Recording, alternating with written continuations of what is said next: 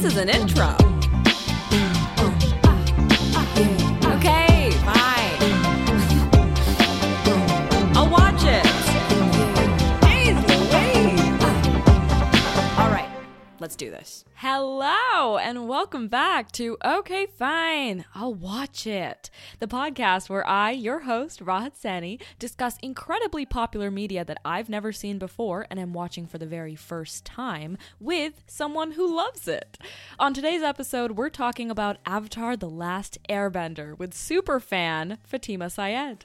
We are about to hop, skip, and jump right into it, but remember to stick around till the end of the episode so I can share some very important info and also remind you to follow the podcast Instagram at Okay Fine I'll Watch It. Like that, but different. Okay, let's go!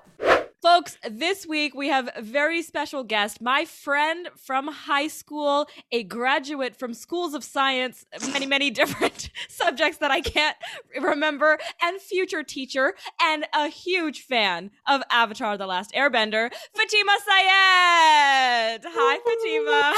Hi! Thank you so much for being on the podcast. I'm over the fucking moon to talk about Avatar with you. Thanks for having me. I love Avatar, obviously. Yeah, obviously. I will say that when I first thought about doing Avatar, or when I even put out a call for, hey, does anybody have things that they would like to discuss on a podcast or things that you love in general in media? Avatar was one of the most highly named things. It was like, hey, I fucking love Avatar. It was like every fourth person that responded to me. But you made the strongest pitch because you said, hey, I love Avatar and I've watched it every year for my whole life. So I've seen it at least 15 times. And I was like, girl, if I do a show about Avatar, I fucking have to talk to you. So, oh my God, tell me what was, I think I asked you this on the phone too, but when was the first time you watched the show and what has brought you back to it so often? Mm-hmm. So basically, I think I started watching the show maybe when the third season was still coming out, or it's just finished, it just recently finished. And the only reason I started watching it was because it was on TV when it was airing, right? And my older brother would watch it. So I was like, oh, what is this? It looks interesting. And I would ask a bunch of questions and just watch it, right? And I was like, nah, I won't do that. And then I think a year later, I was like, I'm gonna do it. I'm gonna watch this. And I was in elementary school. So we had a family computer. And that means my dad would use it for work, or my mom would use it for work, or whatever. Or my older brother would use it for work or whatever. And then I was so the only time I could watch it was in the middle of the night. And for someone who's in elementary school, 10 p.m. is really late. And I was but I have to watch this. And I love it.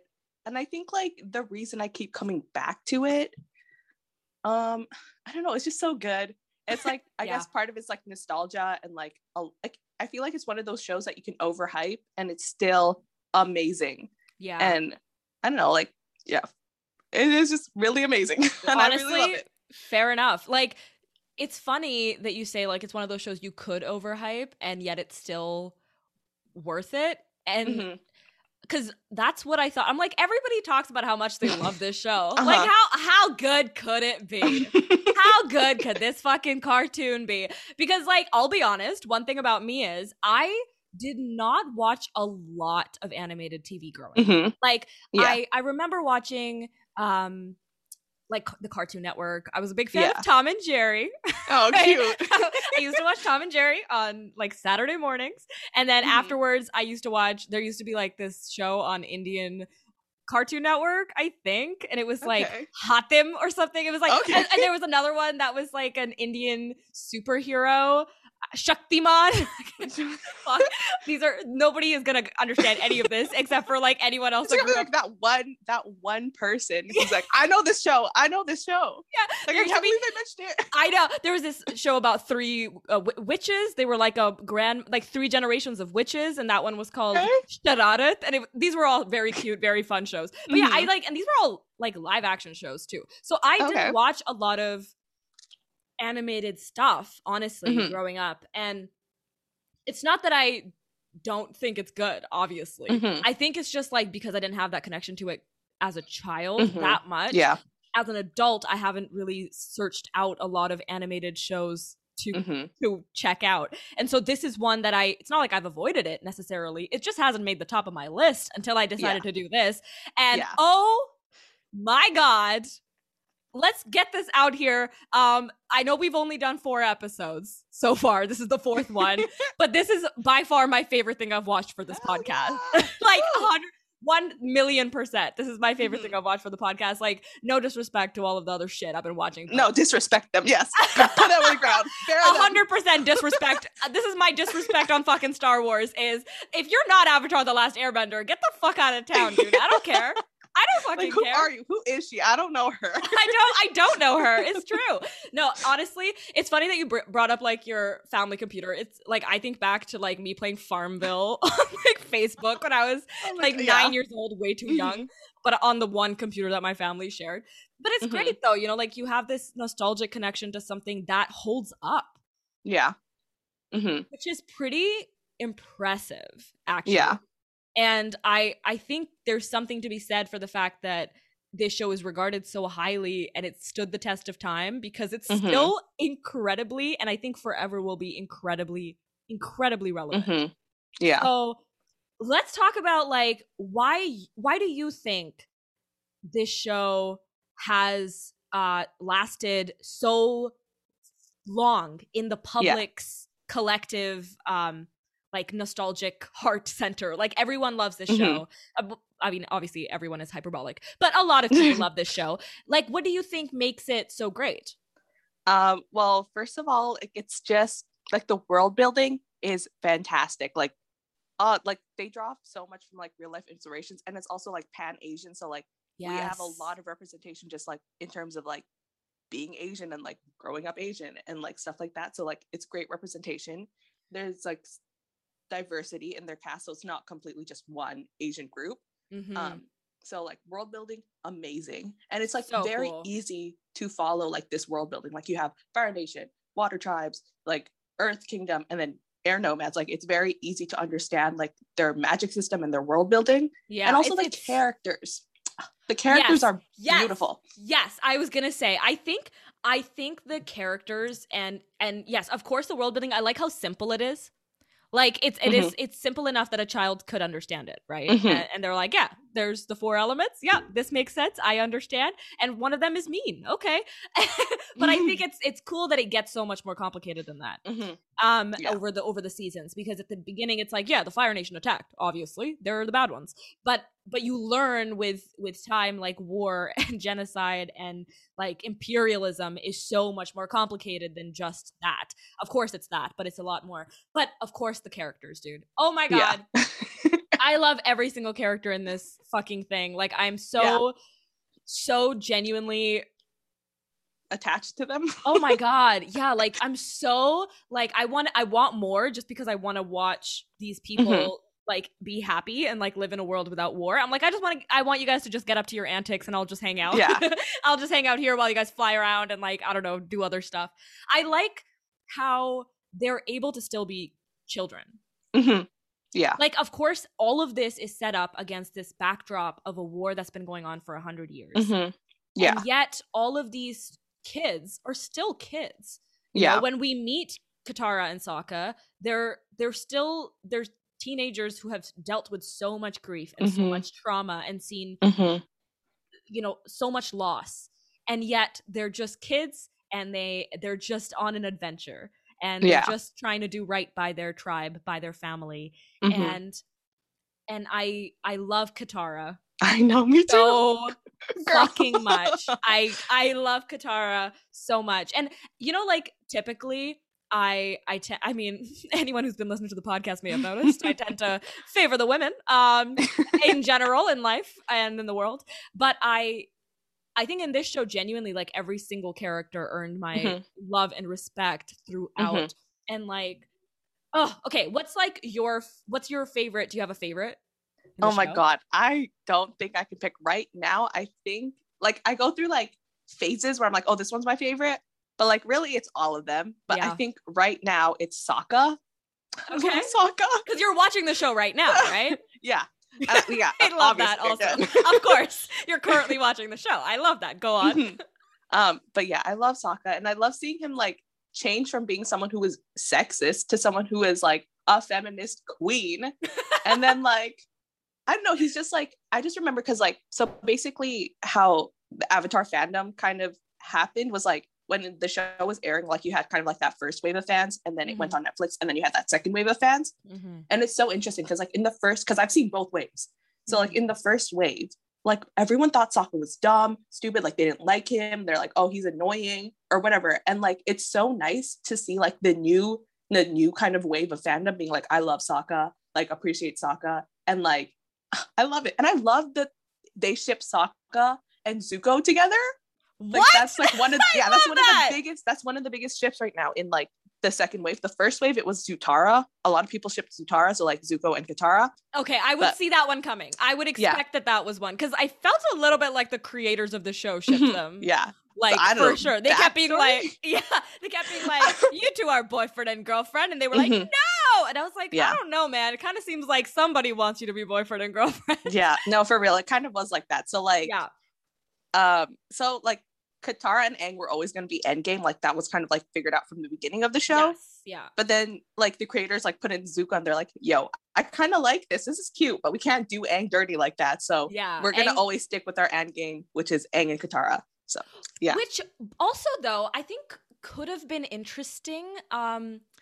So okay, Aang's journey is massive. I think, of course, we have to talk about Aang, the actual Avatar, and I think, of course, his journey is central. I think what he goes through in the first season, in the first few episodes, is just so fucking heart-wrenching.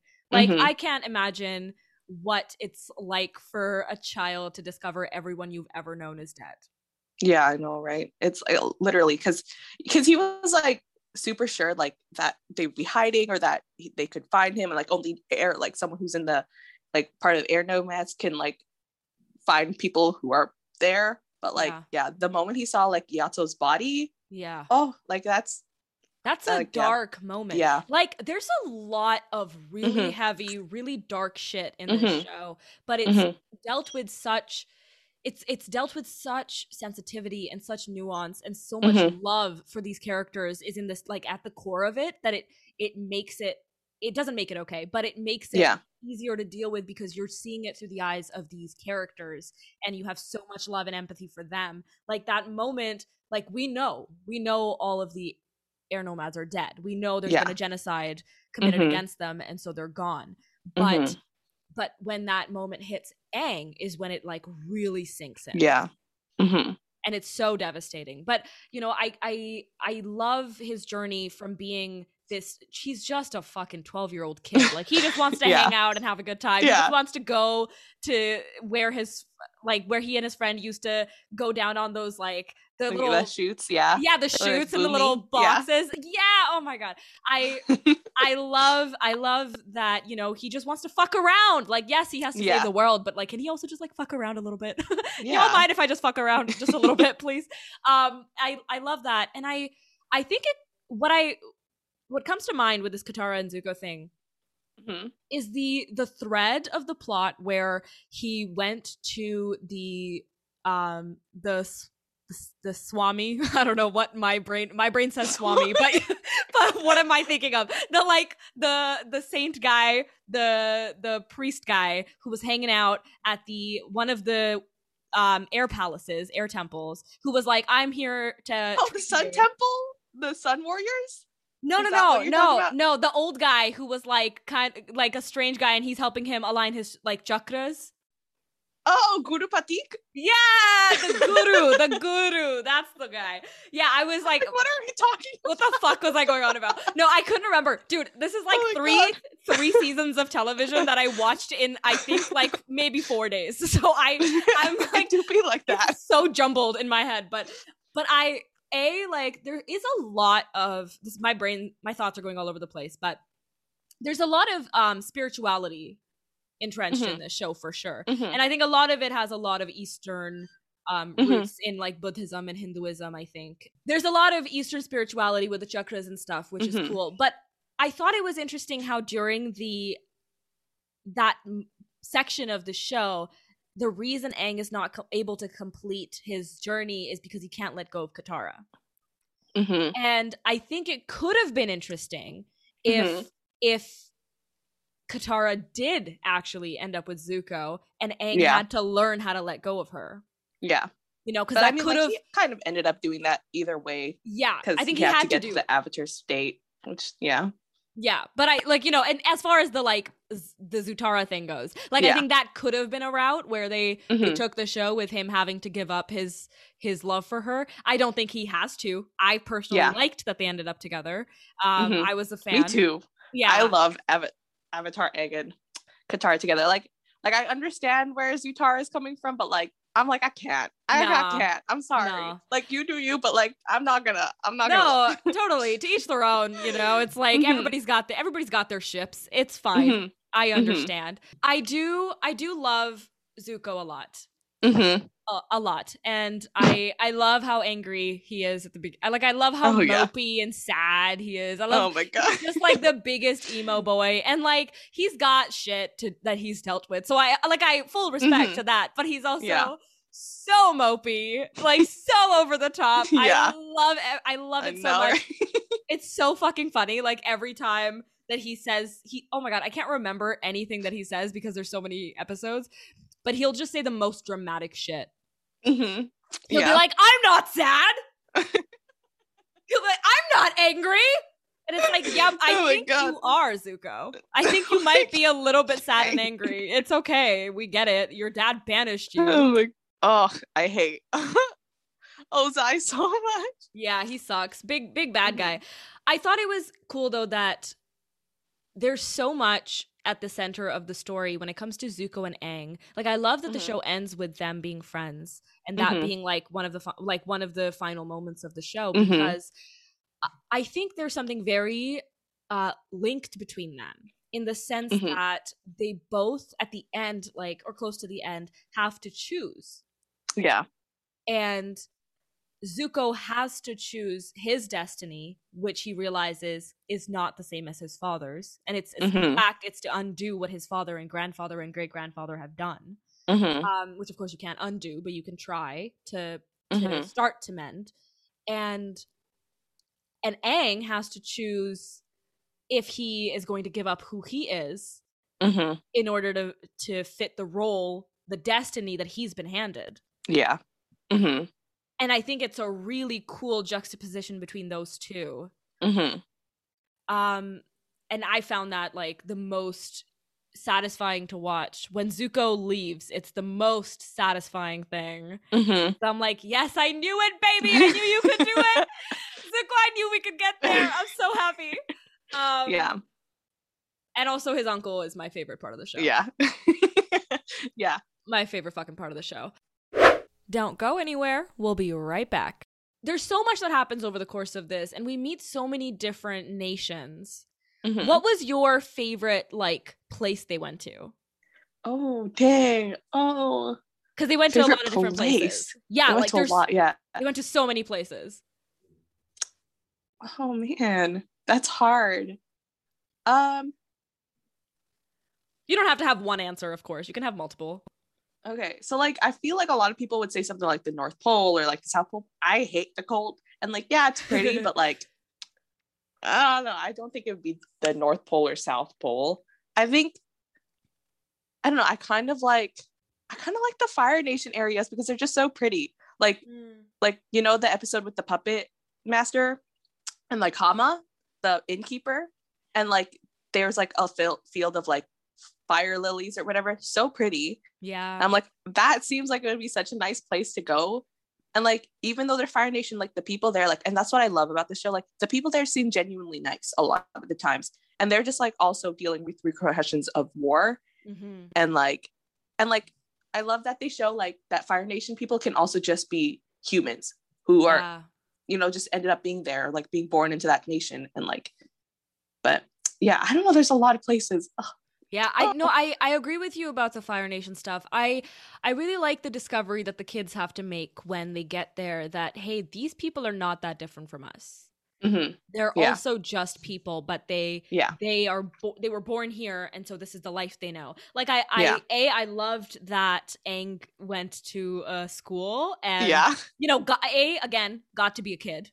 Yeah. for a little bit, you know. I love anytime he gets to just be a child is so brilliant, because I'm like, fuck, please just like let him I know. hang out and have fun for a little bit, because he's got so much pressure on him, that boy.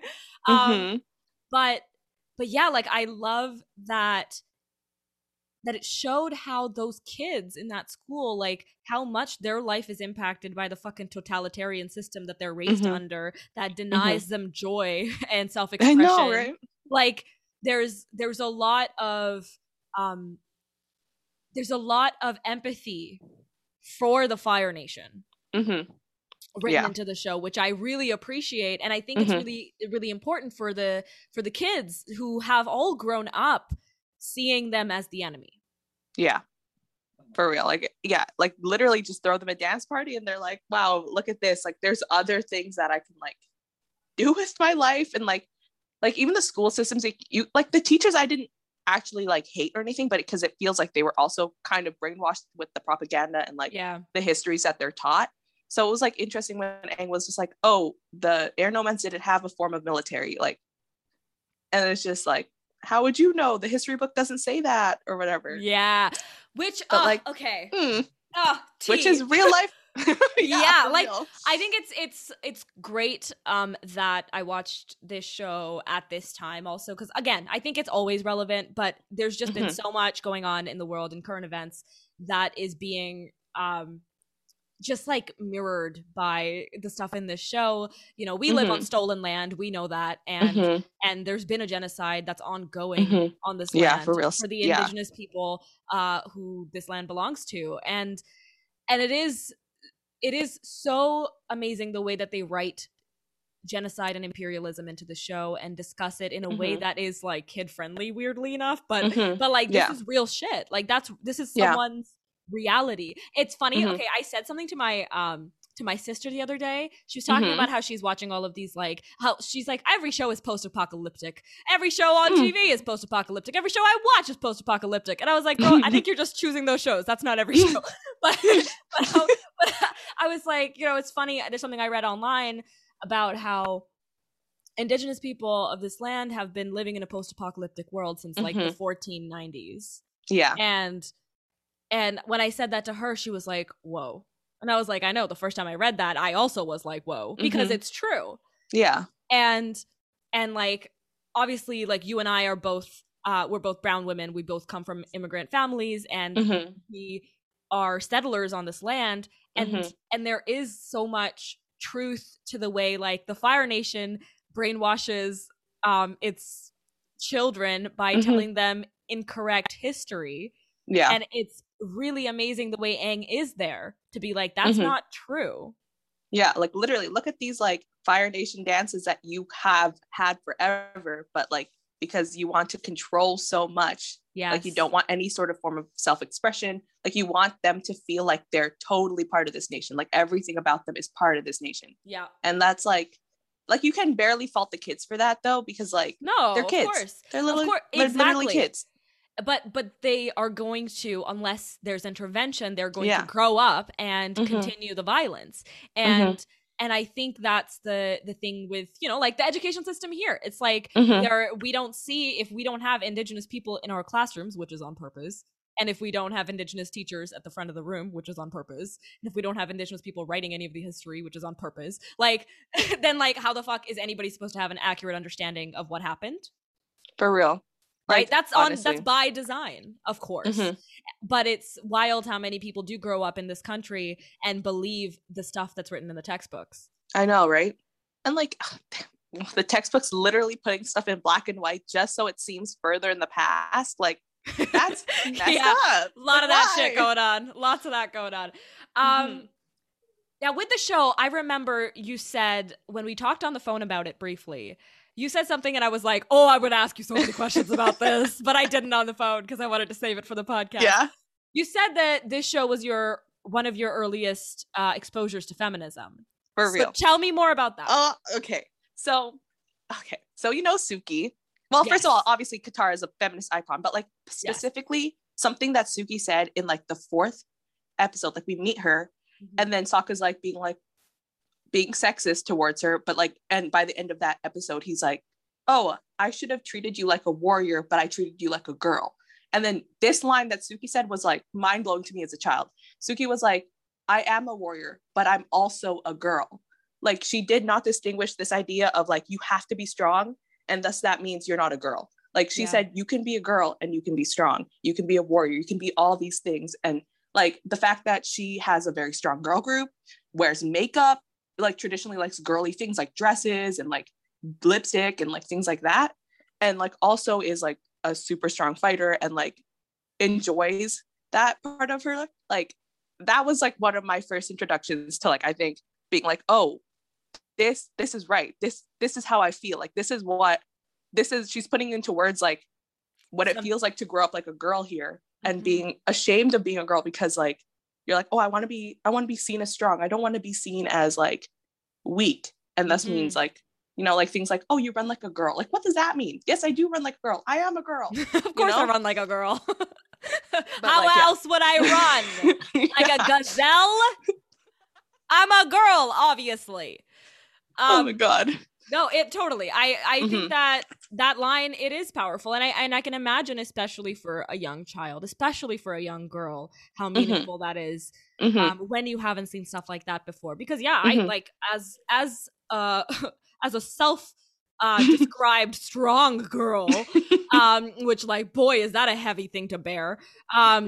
It can be really challenging sometimes to reconcile being like, of course we know intellectually now and obviously intrinsically always that being a girl is intrinsically kind of being very strong, because the world is out to get ya. But I you don't see a lot of it reaffirmed in media, and of course that's changed in the, how long has it been since the show has been out? I have no idea. It came out in 2005 and it ended in 2008. I think like February 2005. So in the over 10 years, like 10, 15 years since the show has been out, like I think there's obviously been a lot more strides for female empowerment in media and stuff. Not enough always. We can get farther with it. Let's go. But I can imagine that meant a lot to you as a child. And yeah, I love all of the female characters so much. I love Toph fucking much. First of all, I love that her name kind of sounds like tough. Yeah. I think that's great. I am like, that's a little on the nose, but I'm really into it. Yeah. Honestly, go for it. Just call her like Rock.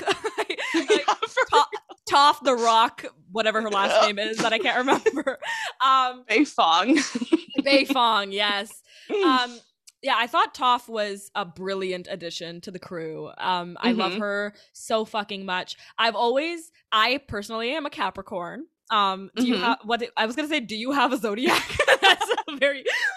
Do you have one? I'm a Virgo. You're a Virgo. Okay, so you're also an Earth sign. I've always connected a lot to like the element of the Earth, and so I was really fucking psyched for like the Earth book, the Earth like season. So I was like, what does this look like? I want to maybe identify with it.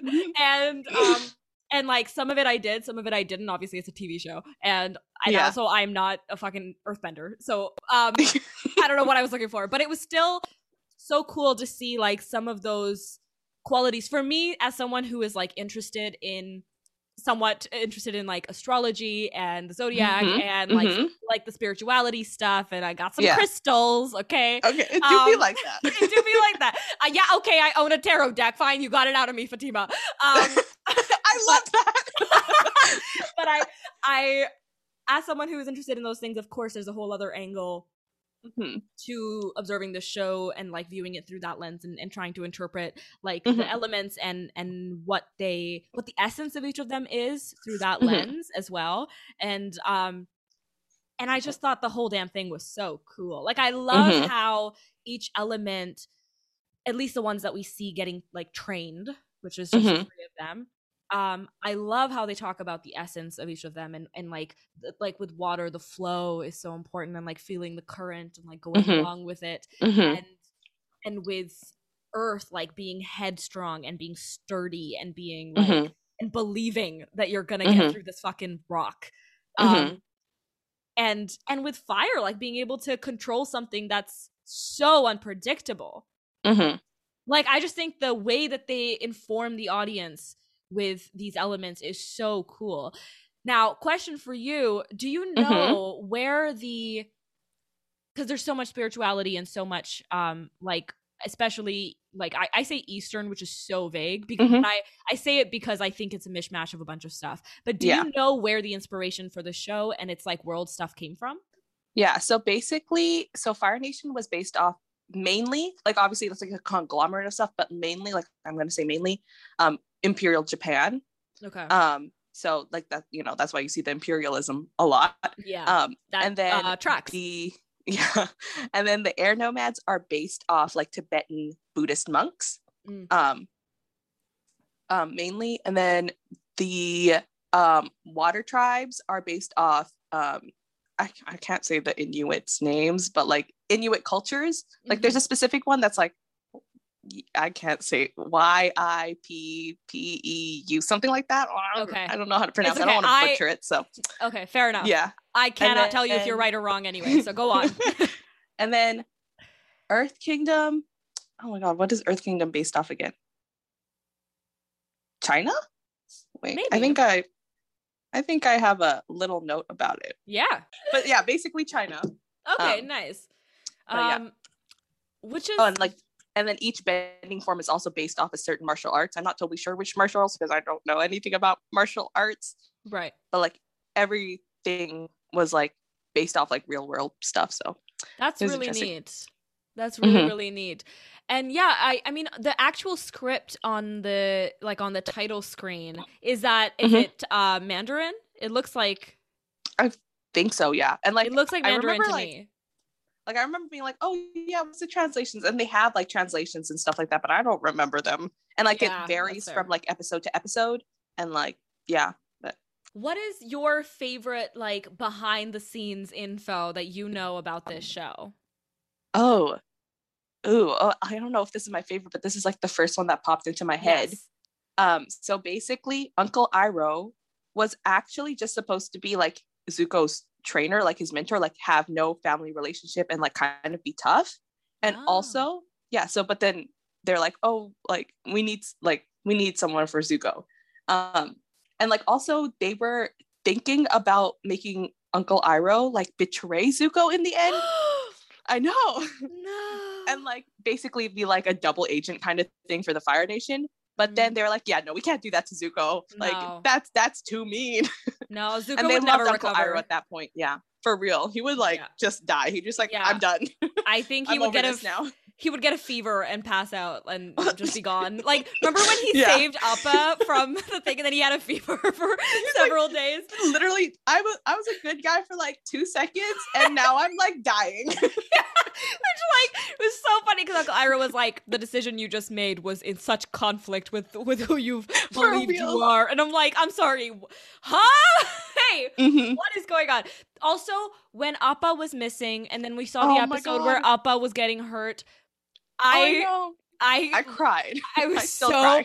That was the saddest episode. Like, I know there's episodes with genocide also, but, like, that episode we had to, like, watch Appa get hurt and I was I was crying the whole time. I was so sad.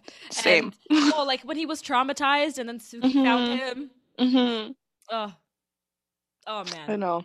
And oh my God, the whole chapter, I know we're, like, skipping around a bunch, but I don't think there's any way I can do this, like, chronologically. No worries. Ba Sing Se was such a wild experience.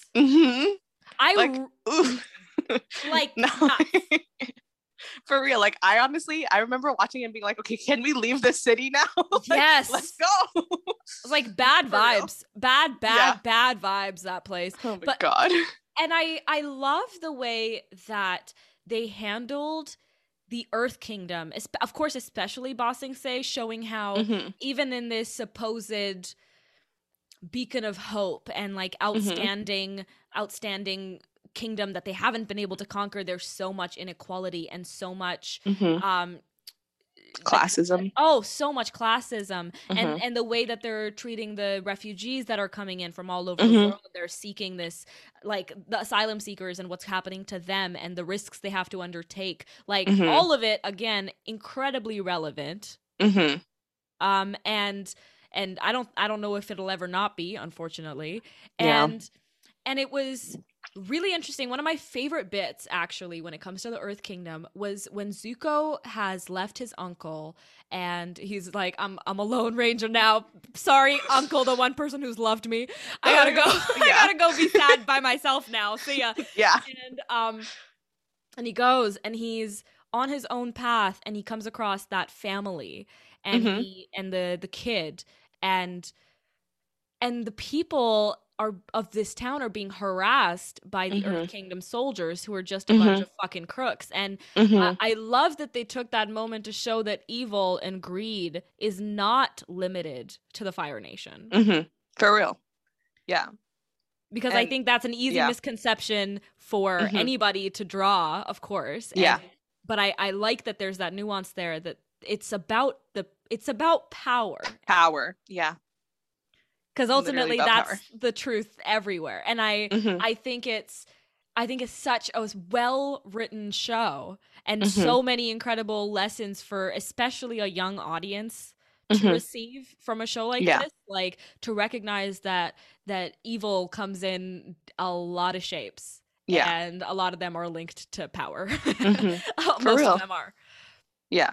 Yeah. And I just love how the show is like not ageist, if you know what I mean. Because like because most of their audience was little kids basically at the time, like around Aang's age, like 10 to 12 years old or whatever.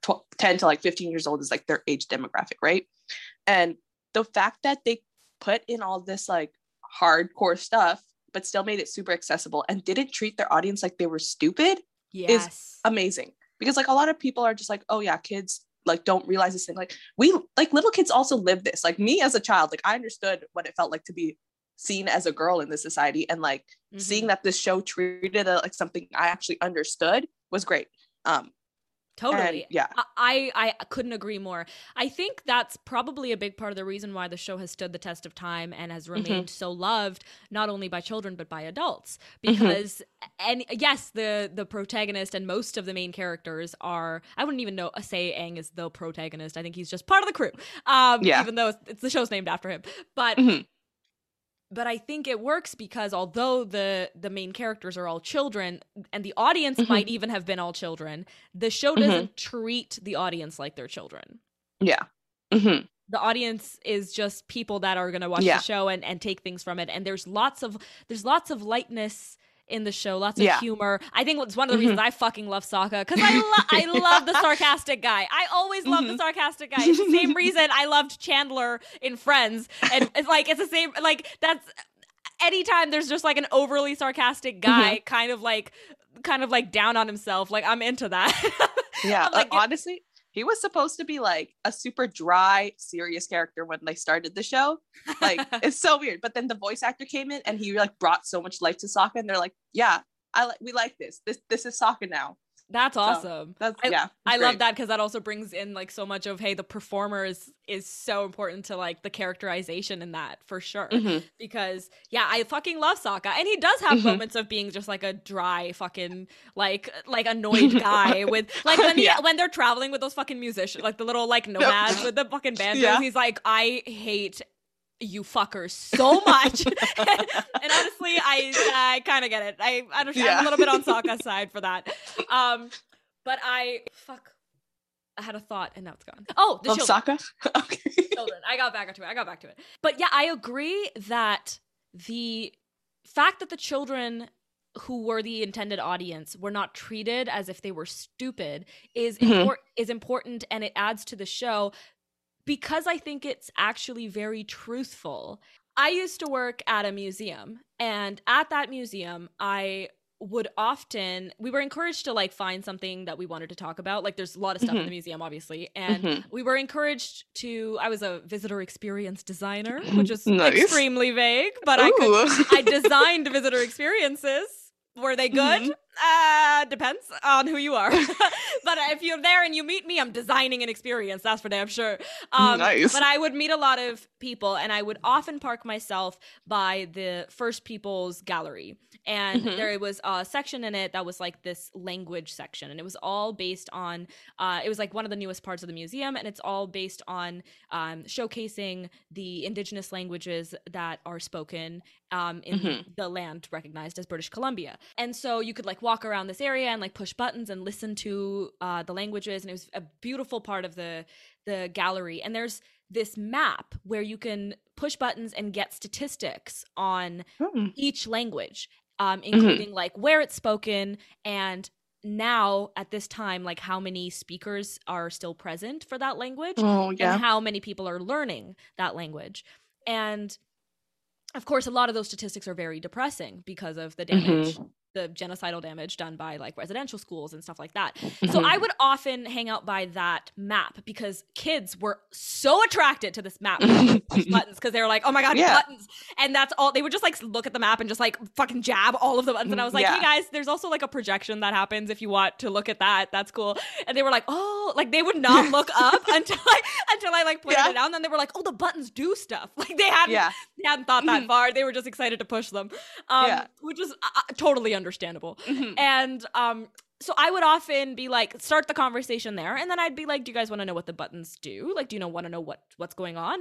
And often everybody would say yes. And so I had a lot of opportunities to talk to children about residential schools and about genocide. And I remember those conversations were like genuinely one of my favorite part of working in the museum. It was always hard. It was always hard. But children have a very strong sense of right and wrong. Children have an undeniable, like, especially unless they've, been corrupted by the alt-right or some shit. I don't know every child, but most kids that I met have a very innate understanding of good and bad and right and wrong. And when I told them, like, hey, imagine like a kid your age getting, grabbed out of their family's home and being, taken to this place and not being allowed to speak their language. And I didn't even get into, of course, the darkest shit. I just said that, treated badly, because these are children I'm talking to, but I would stress the not being allowed to speak your language, not being allowed to see your family, not being able to be yourself, essentially, and flee away for years and years at a time. And I was like, do you think that's okay? And of course they all said no. And every single kid had like this intense feeling of like, I could see it on their eyes, like, hey, that was bad that happened. And when I would talk to them and be like, I know it's scary, I know it's sad, but it's important that we learn that this happened so we can make sure it doesn't continue, that it doesn't happen again. They were all like, yeah, like they understood that all very well. And I think children are very smart. Yeah, actually. They are. Hot take. But I think kids are really fucking smart. I literally want to be teachers. Yeah, exactly. And like, I think they have a very good understanding on these subjects if they're taught to them at their level. And like this show is about fucking war. It's about imperialism. It's about colonization. It's about genocide and friendship and love and all that good stuff also. And I think it's amazing that it has lasted so long, because I think that's rooted in the fact that they didn't talk to these kids like they wouldn't understand this stuff. Yeah. Like, I feel like a lot of adults do this to children. Like, you don't understand this, or like, you don't. And like, that's really frustrating to me, because like, you have to remember you were a child at one point and you also did not want to be treated like you were stupid or like, it like annoys me, because like why do you think that age is a factor in like how good of a person you are, or like whatever? Like, it really sucks, because I feel like growing up, I wish I had more like diversity in my classrooms, or like at least some exposure to it, because like I feel like I only started critically thinking when I got to university. Like, no joke. Because like yeah, I was a smart kid or whatever, like I never struggled academically, but like the moment I got to university and being like, oh whoa, there's like so many different walks of life, like, and that the fact that I was like, so like, I'm not even that isolated as a like where we were, like we grew up with like a lot of brown people, we grew up with a lot of like a lot of other cultures, and me being like literally half Filipino, half Pakistani, so like I grew up being exposed to like already two different cultures in compared to like the Western culture. But like even then I don't think I like critically thought, because like schools didn't teach it, No. And like that's why like one of the main reasons I want to be like a teacher so badly is because like I want to like let my students critically think and like start that like early on, so then like by the time they get to university, or like by the time that they're adults, they're like more accepting, more empathetic of like the world around them. But yeah. Yeah, and that's gonna change lives.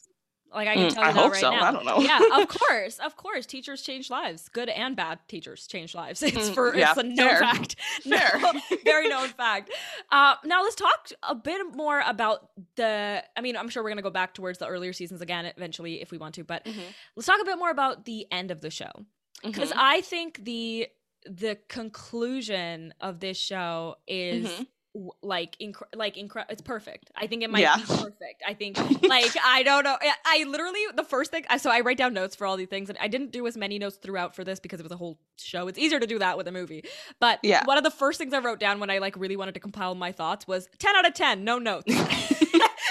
which is I guess not that helpful for a critical review, but it's how I felt, because I think Aang's conflict at the end of the series that has to do with him fighting who he is. He is a non-violent person. He doesn't want to harm anybody. He doesn't want to kill Ozai, even though TBH, I was like, bro, just kill Ozai. That's literally what everybody was like to Aang, though. Just kill him. It's fine. The world will be better off. I was on everybody's side. I was on all the other avatars' side. I was like, just take him out.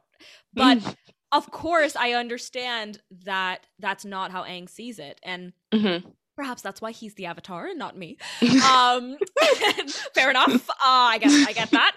But I thought it was so incredible, the little last journey into the spirit world that he did, where he got to meet the giant turtle guy. And he came back with this knowledge, and he found a solution that isn't violent. I mean, of course, in its own way, it is violent, but it's not killing him. It's not ending his life.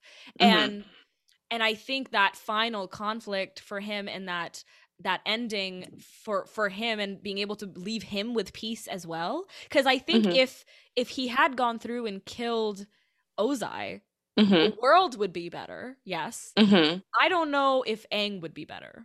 I think a lot of times people think death is the ultimate bad thing to do, but I honestly, there can be things that are worse to death. And I feel to Ozai, it was kind of a fitting punishment to take away basically the idea of his power. So strip him of his idea of power, and put him in a place where he feels humiliated, even though to Aang or whatever, that's just oh, he's alive, it's fine. And maybe he doesn't understand that it is really bad for Ozai in that respect, because now he's seen as someone who's weak, or someone who doesn't have power, and he can't continue that power. And that's really great, because I feel I honestly he was if he died, I don't think nobody would be sad. No, God, no. But but I like that him being alive also leaves the door open for Zuko to come back and be like, tell me where my mom is. They have comics afterwards, so you find out what happens to his mom. Okay, yeah, I was hoping. I was like, anybody gonna tell me what happened to his mom? Because I also want to know.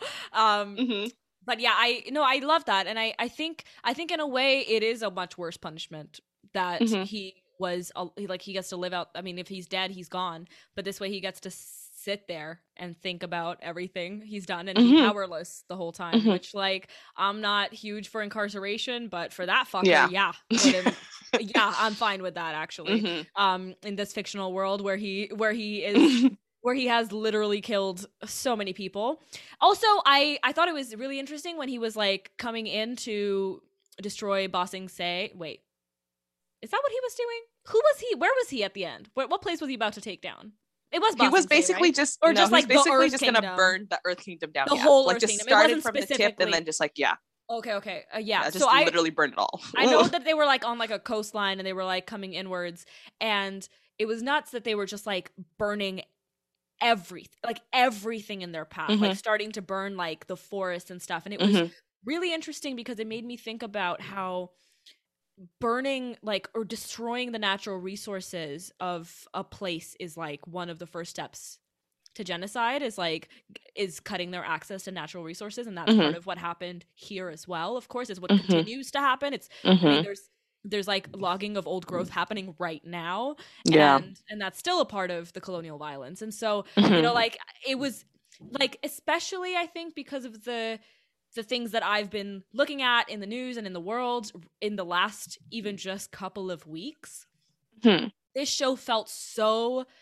poignant and so it was part escapism, but also part catharsis, because it brought into this like kind of joyous and like not sensible world, but in a show that gave the nonsense of the world a sensible ending.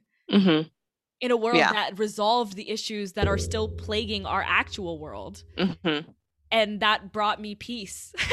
Because it's hard to find that peace in real life. It was nice to have it on a TV show full of characters that I love. Yeah. Mm-hmm. And in my humble onion, I think that's probably why a lot of people love the show. I think it's wonderful to have at least a fictional world where the same issues that we have in our real world are resolved. Of course, it doesn't bring back the Air Nomads. Yeah. It doesn't change the, I'm assuming, hundreds of thousands of or millions of lives that have been affected or hurt by the Fire Nation, but it ends on such a hopeful note where people are looking forward to a brighter future. And I think that's great. And that's what I've been feeling the weight of the world a lot the last little bit. So it was really, I mean, I always am, but it's been more intense. And, and it was really nice to have that like sort of warm hug of like there's hope and there's change that's possible. Yeah, honestly, it's a really good show. And I also like how they have like representation of things that you don't really see in like media. So like mental health and like disabilities. So like Toph, literally one of the literally probably the strongest bender. Oh, I mean, outside of Aang. In that, actually, I can't say that. The strongest earthbender in the world. Yeah, I would say that. Hell yeah, you can. But yeah, so she she's literally invented metal bending for real. She's amazing, and just because she has a disability, they understand that she has this disability, but they doesn't detract that from her being a person. You'll often see scenes where she can't walk in areas because she can't the place when they went to the island, the little the village in the river, so it was all wooden. Yes. And so she couldn't feel anything. She would always hold on to someone else in the group. But it was a normal thing that happened, and you just have to accommodate for that, and it's not even a big deal to accommodate for something like that, And totally. Even Sokka carrying Toph up onto Appa or something like that, you know what I mean? Little things like that, that's all you have to it doesn't take that much to accommodate for someone who has a disability. Absolutely. And I love how they put that in the show in the most subtle ways. And then also Azula with her mental health issues. Woo! Yeah. Also I feel at the end show when she's fighting Zuko, and everybody understands that there's something going on here. There's something mentally that she's going through, and it's tough on her as well. She's literally 14 years old. She's a child. And the only love and acceptance she has ever felt is from her father, and that was conditional. That if she did well, if she was as cruel as he was, then she would get affection. And if she didn't do that, because she didn't get affection from her mother, really, the mother thought she was a monster or whatever, and in Azula's eyes at least. And it really sucks. And then her friends as well, sure, they probably did have some sort of attachment to Azula, but they also really feared her, and that was the main emotional bond between them. Absolutely. So it was interesting to that the creators didn't treat that as well. Kids are stupid and they won't understand that she has mental health issues and stuff like that. But yeah, because a lot of times if something like that happens where the villain is defeated, it's just it's cheers, yay, we won. But it was more this is somber. This is a child who had unfortunately been in that circumstance, and had she been maybe had supportive and a loving environment, she could have been so much different, because she's so smart, she's so ambitious, she's so amazing at bending, and oh my god, she's a prodigy. Amazing. She's for real. The lightning shit she does is genuinely terrifying, and she almost killed Aang. Yeah, honestly, he did die, and then Katara brought him back to life, but terrifying. She's so cutthroat, and so I know what I want and I'm gonna get it. She literally took down Ba Sing Se in a day. Yeah. Oh my god, literally Iroh couldn't. Iroh didn't do anything for a long, and Iroh couldn't take it down, and I think he kind of maybe decided not to also. Yeah. But which is fair and the right call. But yeah, she fucking got in there. Cute little coup. Just a cute little just a little sprinkle of a coup. Three of them. Yeah. The it girls. was kind of That's like it. I will say a little bit girl boss energy to have those three together, like the craziest assassin trio. Like if they weren't so awful, I would stan, you know? But still stan. Not gonna lie. Honestly, I get that. I do get that. I do love it when the bad guys that are the most powerful are women. I like that a lot. But just a little treat for me. I'm like, the most terrifying people on the planet are these three like teenage girls. Hell yeah. Yeah, but honestly, like teenage girls can be pretty terrifying. Oh yeah, we've been to high school. Yeah, absolutely they can. No, I did really enjoy watching Azula, and I think her introduction in this, like after the second season, really upped the stakes a lot for Zuko and for everybody, because once I mean, it was one thing when Zuko was chasing down Aang, but once Azula was chasing down Aang, like the episode where they were literally like on their asses the whole time and they couldn't get any rest, and Appa was like exhausted and they couldn't even fly anymore. How are they going to get away if they can't, like if Appa's down? Like it was that was a very high stakes episode. And I think you're right, when Azula goes down in the end, it's not, I mean, it is a victory, I guess, but it's also like watching Azula come apart. Like when I think it's like that scene where she cuts her hair and stuff, and you're like, damn, like I don't know what is going on with you, but it's not good. Yeah, for real. And there's yikes.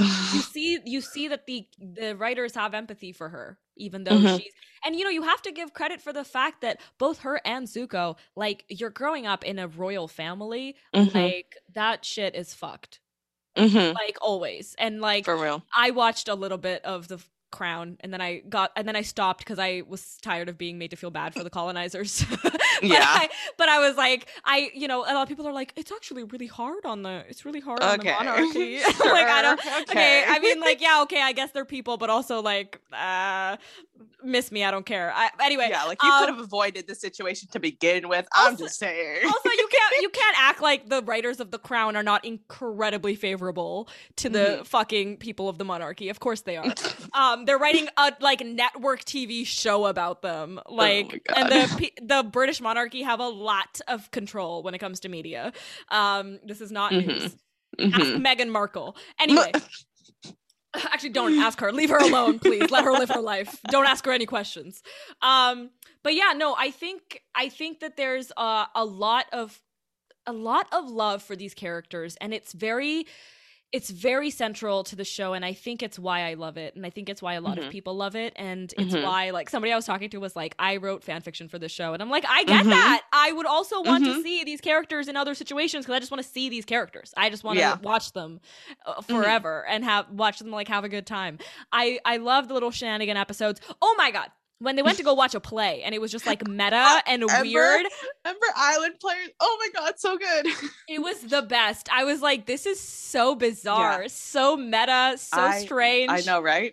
I love it. Because like first of all, it served as like a recap episode before the finale, but also like oh my god, the things that they put in that play was so good, because like it's the things that the fandom picked up on, and they like the creators themselves were like, oh, this is what the fans are talking about. Let's put it in the like this recap kind of episode type thing. And so like things like Zutara in the Ember Islands player is because the fans were like, yo, I kind of shipped this, and they understood that. And like the Jet dying, so basically like, when Jet died, he died. Like the creators were like, oh, like we thought we were clear about him dying, but like a lot of fans were like, did Jet just die? And so they're making fun of us in the like Ember Islands player when they're like, did Jet just die? Yeah. And I love it.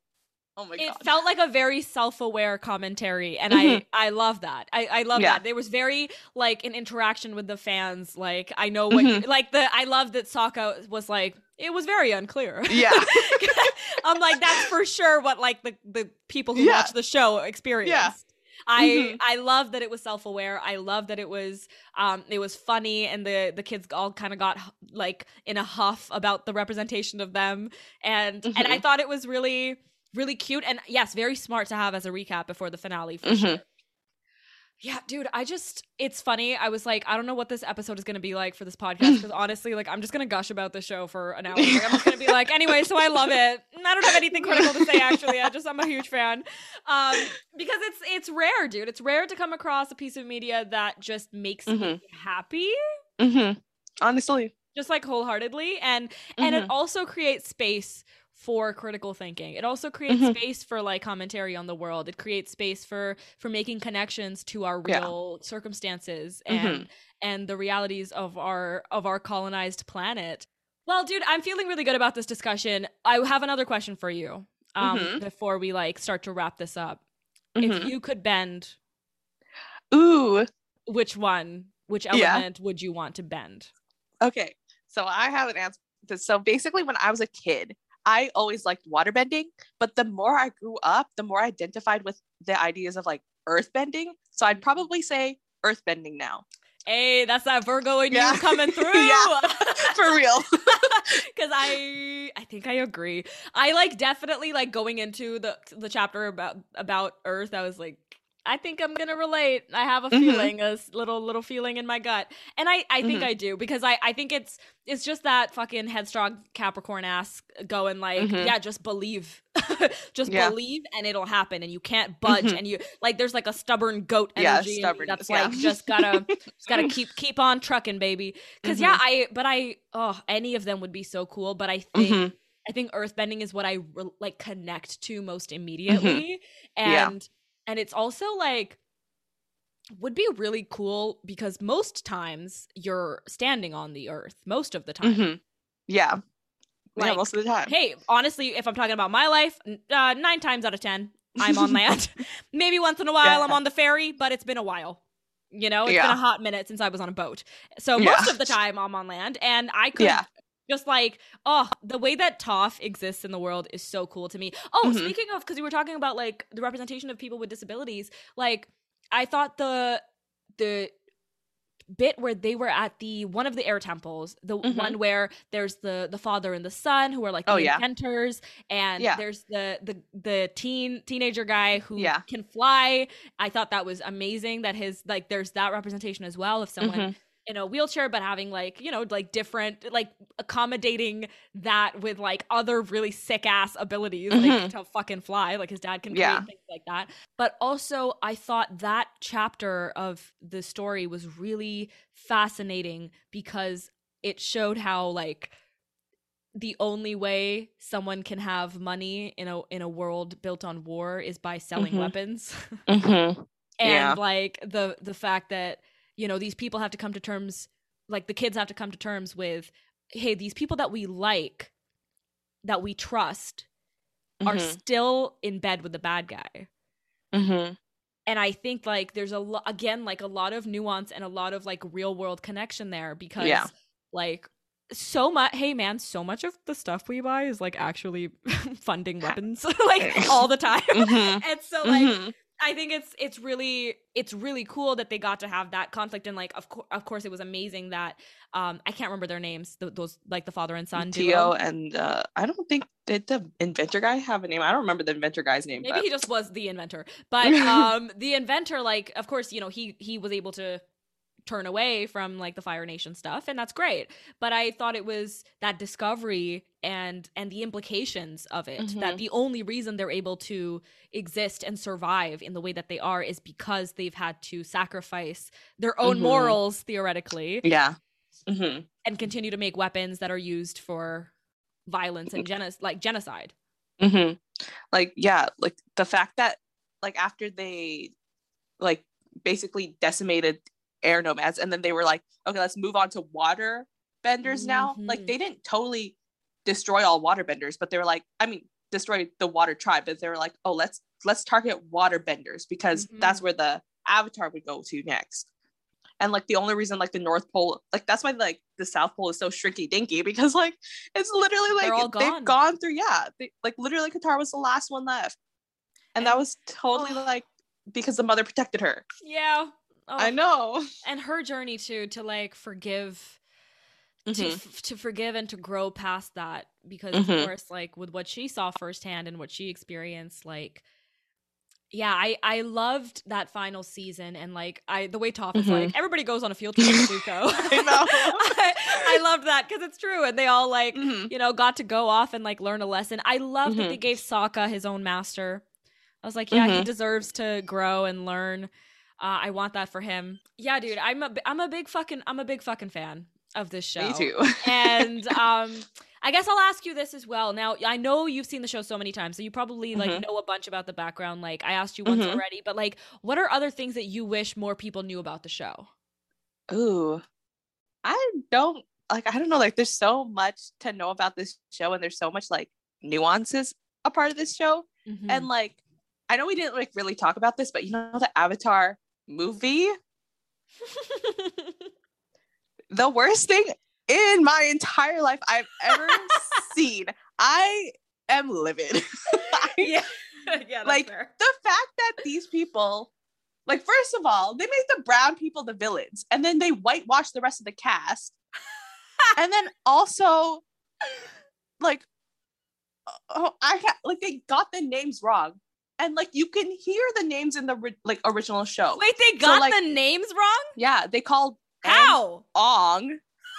They called Uncle Iroh Iro, Sokka, Soka, and I'm like, Henny, what? Like, it's right there. Like, you just have to listen to the first episode and you'll know. Like, oh, I love Hollywood. Like the fact that like these, like, I feel like I wish that people would know, like, these creators like know what they're doing, and like the fact that they didn't want to listen to these creators with the show or like the movies. Like, even Netflix is doing like a live action series of like Avatar: The Last Airbender, and like at first we were like, oh no, not another live action.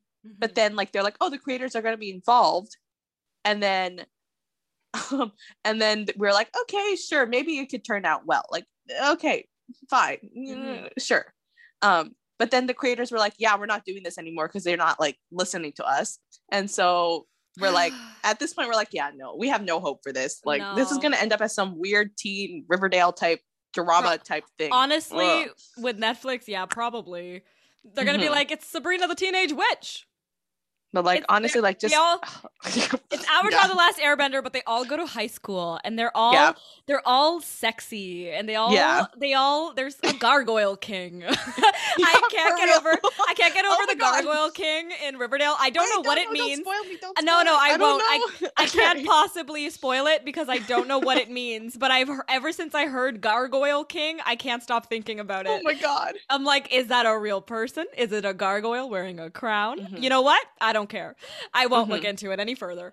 No, I have a feeling that any live action thing that they do with this show, anything they do with the show in general moving forward, is never going to live up to this animated series version. And that's fine. Honestly, I'm fine with it. I don't think it needs a real... Because, okay, I love the animation. Me too. I love the animation style. I love the way they depict the different elements. The final fight sequence between Aang and Ozai. Like, and also the final fight between Azula and Zuko. It's just so mesmerizing. It's just so beautiful to watch. And I actually don't want to see it live action. Like, I actually don't care. I don't watch that movie. No, I won't. I won't watch the movie. Like, I've heard enough bad things that I'm for sure not going to watch it. And like, I love the show, so why would I ruin that experience by like getting by like being angry for like an hour and a half or whatever? And I don't really care for like the Netflix adaptation either if the creators are not involved, because I think you're right. I think the creators have put a lot of care and love and research into this show. There's a lot. There's a lot of like spirituality. There's a lot of cultural information, and like each episode took 9 months to finish. So each episode from like conception to like, I think from conception to like getting final it out. Product. Damn. Yeah. And that level of fucking effort shows. Yeah, for real. Like, it shows, and I think it's a big part of why people love the show, because it's like it's actually surprising that something made like 15 years ago that deals with like cultural and political issues is like not problematic. Mm-hmm. That's actually surprising. For real, honestly. Like 100% that's surprising, and like and I wouldn't even be that mad because I'd be like, oh, it's been it's been a while. It's still bad, but you know, blah, blah, blah. But I don't have to, because it's literally, it's great, and it deals with things with nuance and with care, and I love that. So hey, go ahead and say I'm a big fan of Avatar: The Last Airbender. I've said it 16 times in this episode, and I'll continue saying it forever. I'm excited to like introduce the show to more people and to like rewatch it. Honestly, I see why you've seen it so many times, because as soon as it was over, I was like, okay, round 2, let's go. But I think I'll have to not do that immediately, since I have to host this podcast and watch other stuff also. Yeah, I think this show is pretty perfect, actually. Yeah, honestly. And I don't say that about a lot of stuff. Same. So I think that's pretty sick, and I feel excited to have found a show that I love this much. Yeah, same. Because like, there are shows that I love, but like I still see like I have qualms with the shows sometimes, but that doesn't like take away from me like loving it. Like, so for example, like Sense8. Do you know that show? Like, yes. I love that show, but like I also see a lot of flaws with it.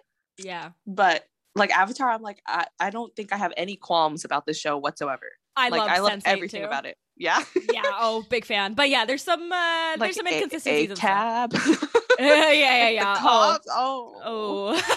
But there's I agree though. Like, it's pretty rare to have a show like this, and I'm just glad we have it. We can cling to this. We can cling to this baby all our lives. All our lives. I'm joining you for the next watch party. Fatima, let's go. Hell yeah.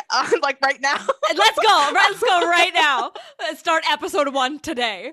No, I have to watch something else now for the next episode. But okay, let's wrap this puppy up. Well, thank you for everything, and thanks like for sharing. Having me. Dude, yeah, it's been a blast, and like genuinely love this show so much. So thank you for talking to me about it, and thank you for making a pitch so strong that I was like, all right, let's fucking watch this show. If you've seen it 15 times, I could watch it once. And turns out I could probably also watch it 15 times. So yeah, dude, it's I'm really happy with this show, and I'm really happy that I got to watch it for this podcast. One of the great victories with this podcast is that I get to be introduced to new media, and while sometimes there's opportunities for me to like talk critically about stuff and be like, it's actually not that good, this one I'm just really glad to be like, it actually lives up to every bit of hype I've ever heard. And I love that. love to be surprised and full of joy. And that brings us to the end of this episode. Another huge shout out to Fatima for her insight and wonderful company. We went to high school together and haven't talked in like 7 years, so this was such a lovely opportunity to hang out and talk about a fantastic little show. Now, as I mentioned in the episode, I used to work at a museum, and in fact, I worked at the Provincial Museum of British Columbia. Now, I don't want to be too complimentary to the museum itself, because while we worked there, my colleagues and I were definitely subject to misinformation that we had to dispel ourselves, but in my time there, I was also lucky enough to meet and learn from Leslie McGarry, who is an incredible Indigenous teacher and program director from Kwakwaka'wakw territory. Witnessing the learning programs she created for children and the way she spoke to them was instrumental in my journey there and beyond. Now, I recognize that most people in this country may not have had the opportunity to learn from a teacher who is Indigenous and actually went to a residential school. But with the recent discoveries of 215 children's remains at the Kamloops Indian Residential School, and even more recently than that, another 104 children's remains discovered at the Brandon Indian Residential School, and the thousands more that will inevitably be discovered in the days to come, it is no longer an option to feign ignorance about the ongoing genocide that is the foundation of this country.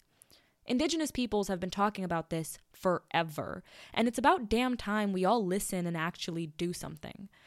There is a lot of information out there, and I hope that you are encouraged to learn and talk about this with the people in your life, young and old.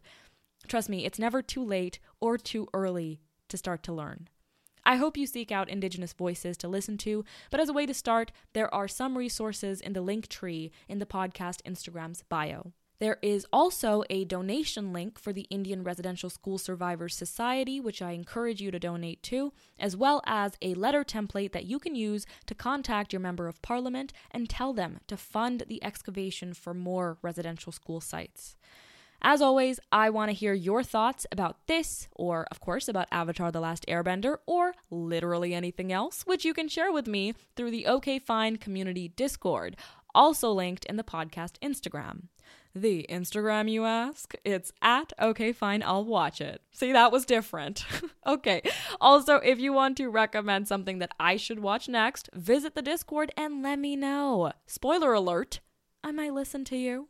Finally, please remember to subscribe to the podcast so you don't miss an episode, and rate and review if you liked this episode. That's everything from me. If you join the Discord, I'll see you there. Okay, bye!